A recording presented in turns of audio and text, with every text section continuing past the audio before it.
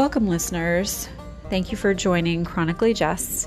I'm your host, Jessica Viscarello, and as promised, here is part one of my health journey / adventure. And it's funny to even say that because journeys usually conjure up images of passports and airplanes and mountains and beach vacations. But a journey is basically nothing but a story, and it can be good or bad or anything in between. And this has been one heck of a journey. So I did not pop on last night as promised because yesterday was all about recovering, and that is exactly what you should do when you're not feeling well, is to focus on self-care and feeling better. So I'm in a good place, and without further ado, let's get started with part one of my health story.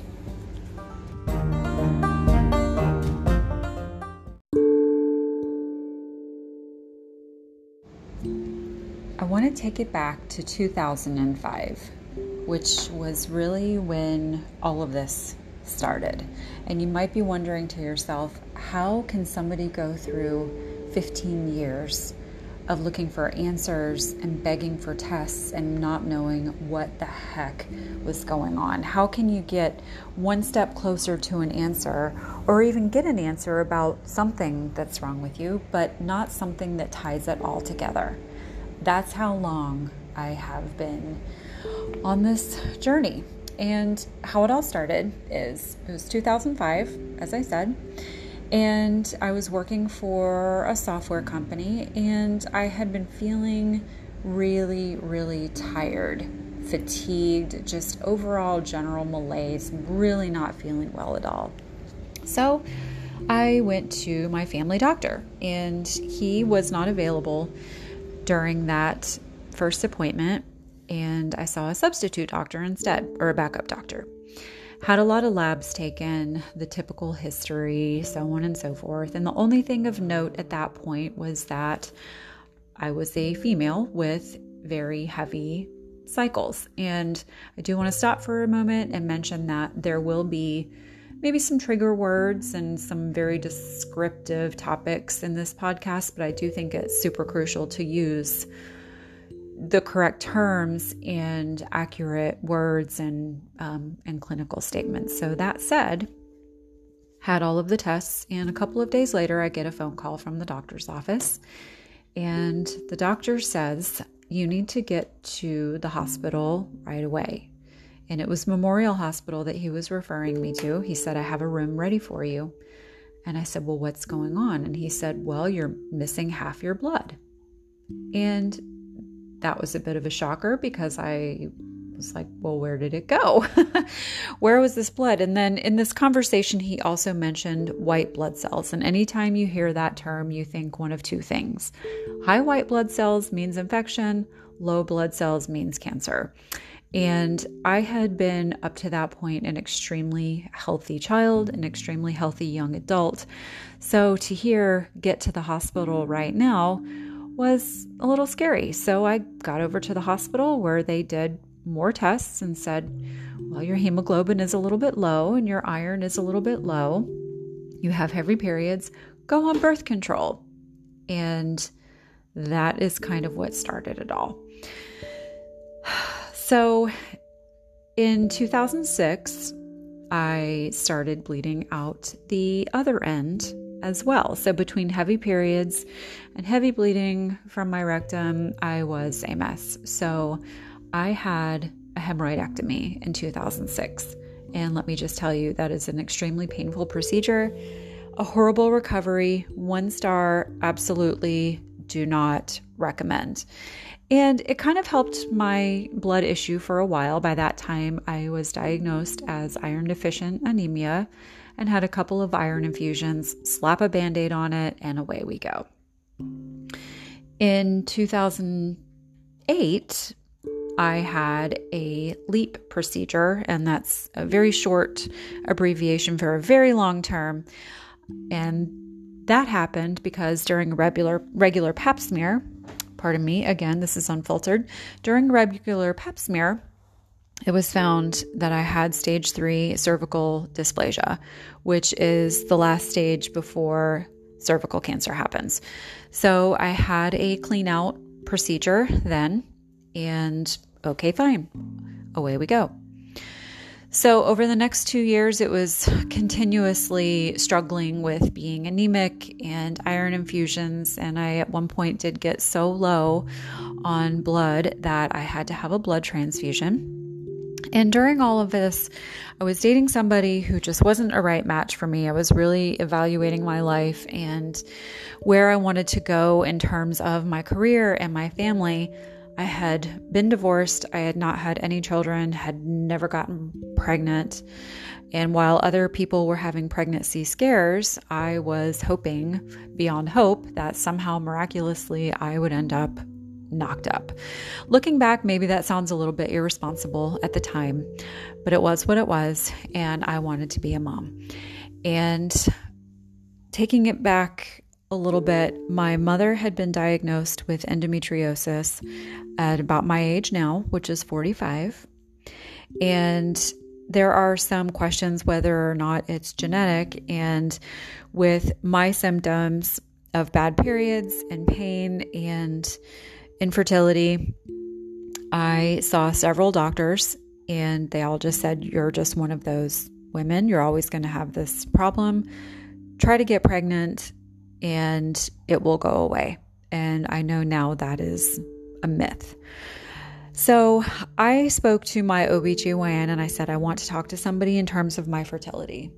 Who can I see?"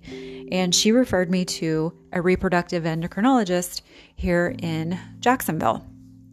And we went over my entire health history, and the doctor said, "I don't think you need to try to have a baby right now. I'd like to take a look around and see what is going on."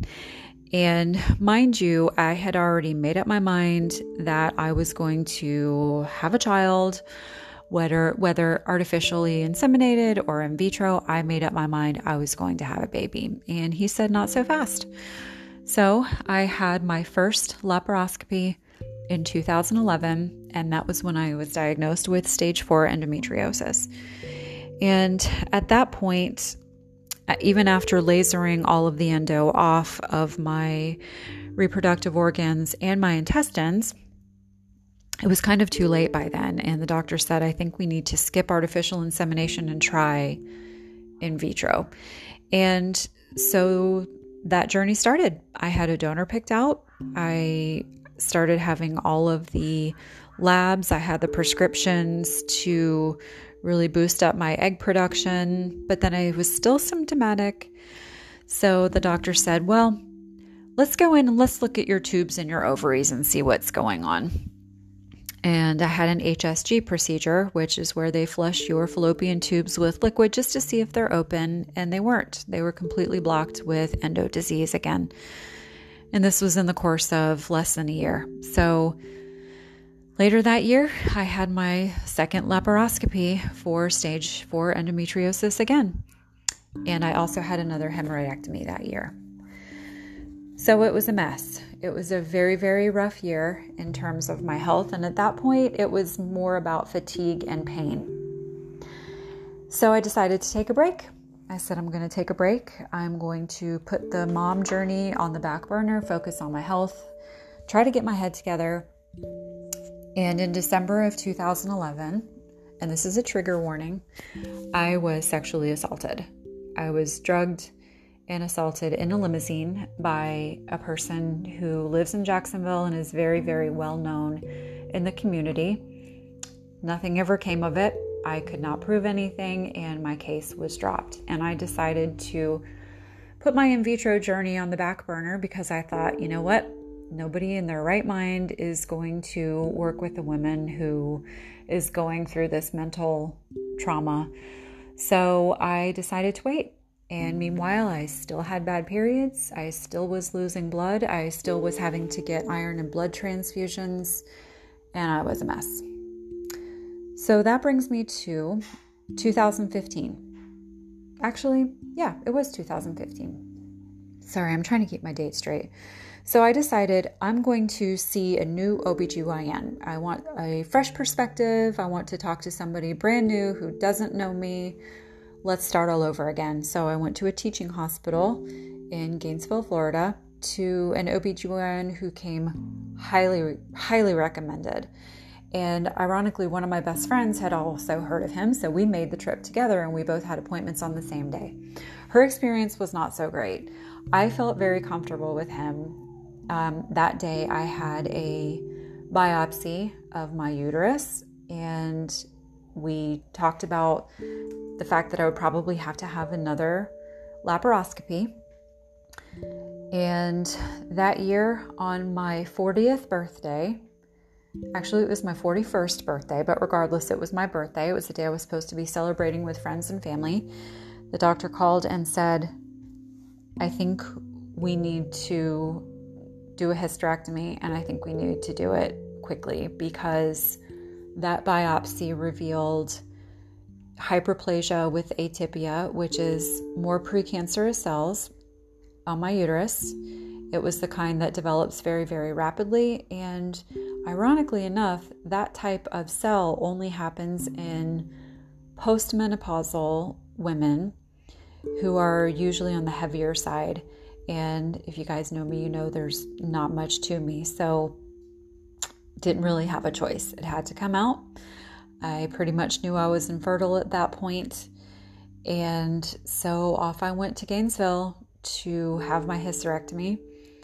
It was a total abdominal hysterectomy, meaning they cut me from hip to hip and took everything out.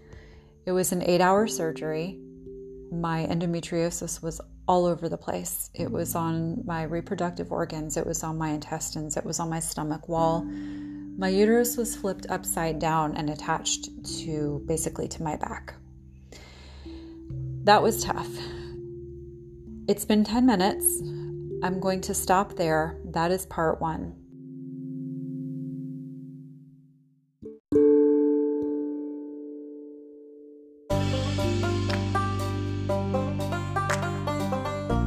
Part 2 is going to be all about everything that I've dealt with since my hysterectomy.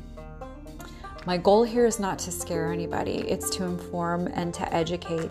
And I'm hopeful that by sharing my story, somebody out there is listening and thinking, gosh, this person didn't stop. They kept looking for answers. They kept going. But I'm also going to warn you that part 2 is going to talk a lot about the mental health aspect and where my head is right now.